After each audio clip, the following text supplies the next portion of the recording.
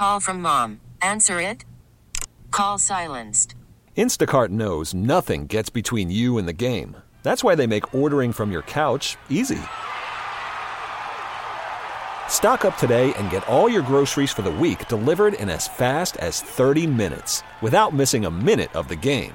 You have 47 new voicemails. Download the app to get free delivery on your first 3 orders while supplies last. Minimum $10 per order. Additional terms apply. Feel free to talk about what this event is today here at the Johnny B. Wiley complex in Buffalo. Sure. We knew back during the blizzard that our work in the community would not be done once the last group of customers had their power restored. And today is a continuation of that promise to our communities and to our people who live here in the city that we're going to be here for them. So out here at Johnny B. Wiley today, we in conjunction with Feed More Western New York, Back to Basics Ministries, donated 500 boxes of groceries to those in need. And then here on the second floor, we are partnering with more than a dozen agencies from other utilities, those health providers. I mentioned Feed More and some others. American Red Cross is here to just share information about what resources may be available to those in need. Now, certainly we're a month past the blizzard, but I mean, I'm sure you've talked to a lot of residents that have come up here and tried to, discuss with you and other organizations here. Just what are some of the prominent talking points that you've heard from people about the response to the blizzard? Sure. Most of the blizzard response, as we all know, it was difficult to make your way down the street those few days. I was on with Susan Rose and Tim in the morning throughout the event, and it was a challenge. It was a challenge because it wasn't an issue of resources. We had over 3,000 people who were from all over the country who came up on their Christmas weekend to help us. It was an issue of access. It was, as we all know, the streets were plowed, were not plowed, or they were not able to, weren't able to drive down them. Feedback today has been tremendous. Everybody seems to be very grateful for the opportunity to come out and learn about what resources are available to them.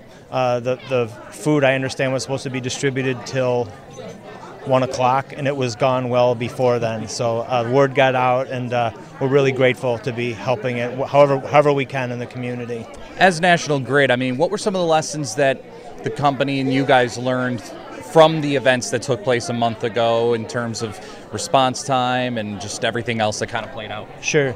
We're still evaluating a lot of that as we owe Public Service Commission detailed reports regarding that exact kind of thing. So we're still compiling, and it's been a month, right? So we're almost at that point to pull things together. In terms of the response time and in terms of equipment, the deployment of people and other resources, we learn from every single storm. We drill for this stuff year round, and we actually I'll be in my second post-storm meeting next week where a lot of this kind of thing is going to be discussed. So it ranges from everything from where do we put some of these folks up in hotels that are coming from all over the country, to food as an example. For our crews, we had everybody out in that horrible weather doing work to restore power. We need to feed these guys and gals, but we couldn't sometimes get food, as many people couldn't those few days. So these right on through the equipment and the servicing of it, and we're always prepared. We come to work every day prepared. We keep an eye on our own weather systems and weather forecasting systems to make sure that we're prepared, and we're always going to learn from this, and we're going to be even better moving forward. Now, I know that that's obviously a once-in-a-lifetime storm. Something like that doesn't happen every day, but when looking back, is there one thing or anything in particular that you feel that National Grid did extremely well during the storm to stay on top of it and be able to help as many customers as possible despite the conditions and everything? I would say from an internal perspective, our level of communication was really top-notch. We were always hearing that somebody was out in the field, they ran into a customer, or they helped somebody who had fallen in the snow, and things were blowing around, or there was a specific area of the city, or maybe Amherst that was also hard hit, that needed attention, and a lot of that messaging always found its way to our crews and our guys and gals inside the building. So I'm really proud of that. We always say nobody wants their power to be out. We don't want anybody's power to be out either, and that this is a really well-oiled machine, and I'm really proud to be part of this part of this team. Our crews are amazing, and I can't be more proud to be a part of this company. So what's next going from here? I mean, are there more events like this planned? Is there more response with the community? I mean, just kind of go through what's next for National Grid and the community response and being able to help these residents out here in East Buffalo especially. Absolutely. So we donated as a company $500,000 back on January 12th. 2 days ago, our National Grid Foundation matched that to be provided for just this type of outreach effort. We have a long history working with Pastor Giles and Back to Basics Ministries, where we are distributing things like personal care items, clothing, toys, food. We've done it a couple years in a row. We did it the week of the blizzard when the sun finally came out and the weather got a little warmer. We were out on Broadway doing that. We have today's event. We're always in contact with Pastor Giles and others in the community to do what we can to make things a little better for the people who need it the most. After today, I'm sure we're going to be back. We have an annual day of caring through our Project C initiative.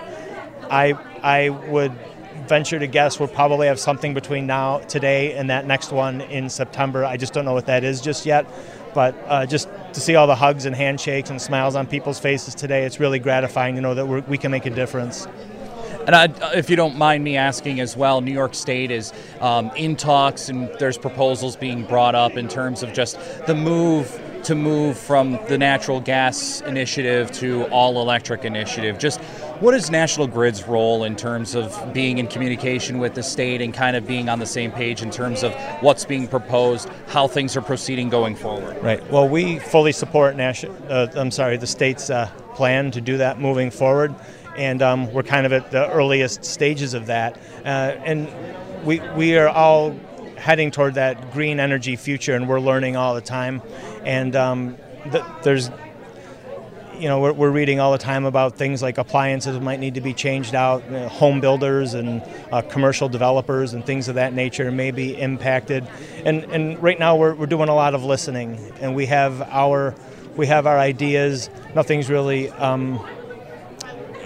in terms of working with these others in the community that are building out in terms of making a difference in that regard. We're going to be continuing those conversations as we look to fortify and make sure that the grid is ready to take on that type of responsibility. Now, it seems like the reaction is that they want to try and get things going with all electric as soon as possible, but I think there's some people that are concerned that it may put a stress on the electric grid. Is there, what efforts are being made to try and kind of combat that, and is there concerns that it could put a stress on the grid and make things a lot more difficult that way?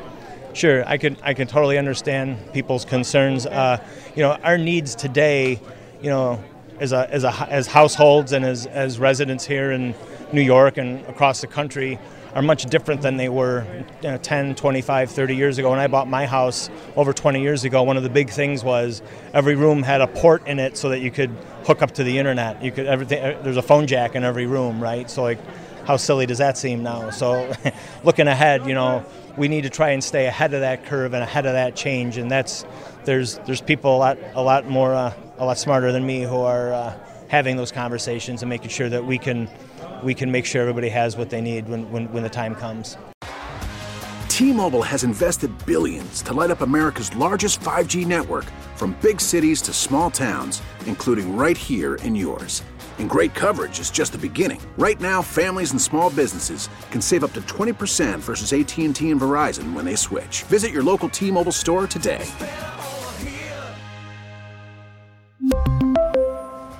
Plan savings with 3 lines of T-Mobile Essentials versus comparable available plans. Plan features and taxes and fees may vary. Baseball is in full swing. NBA playoffs are heating up, and your NFL team is gearing up for training camp. Listen to the latest on the teams you love here on the Odyssey app. The biggest sports radio stations in the country, providing unrivaled local coverage of their teams, all in one place.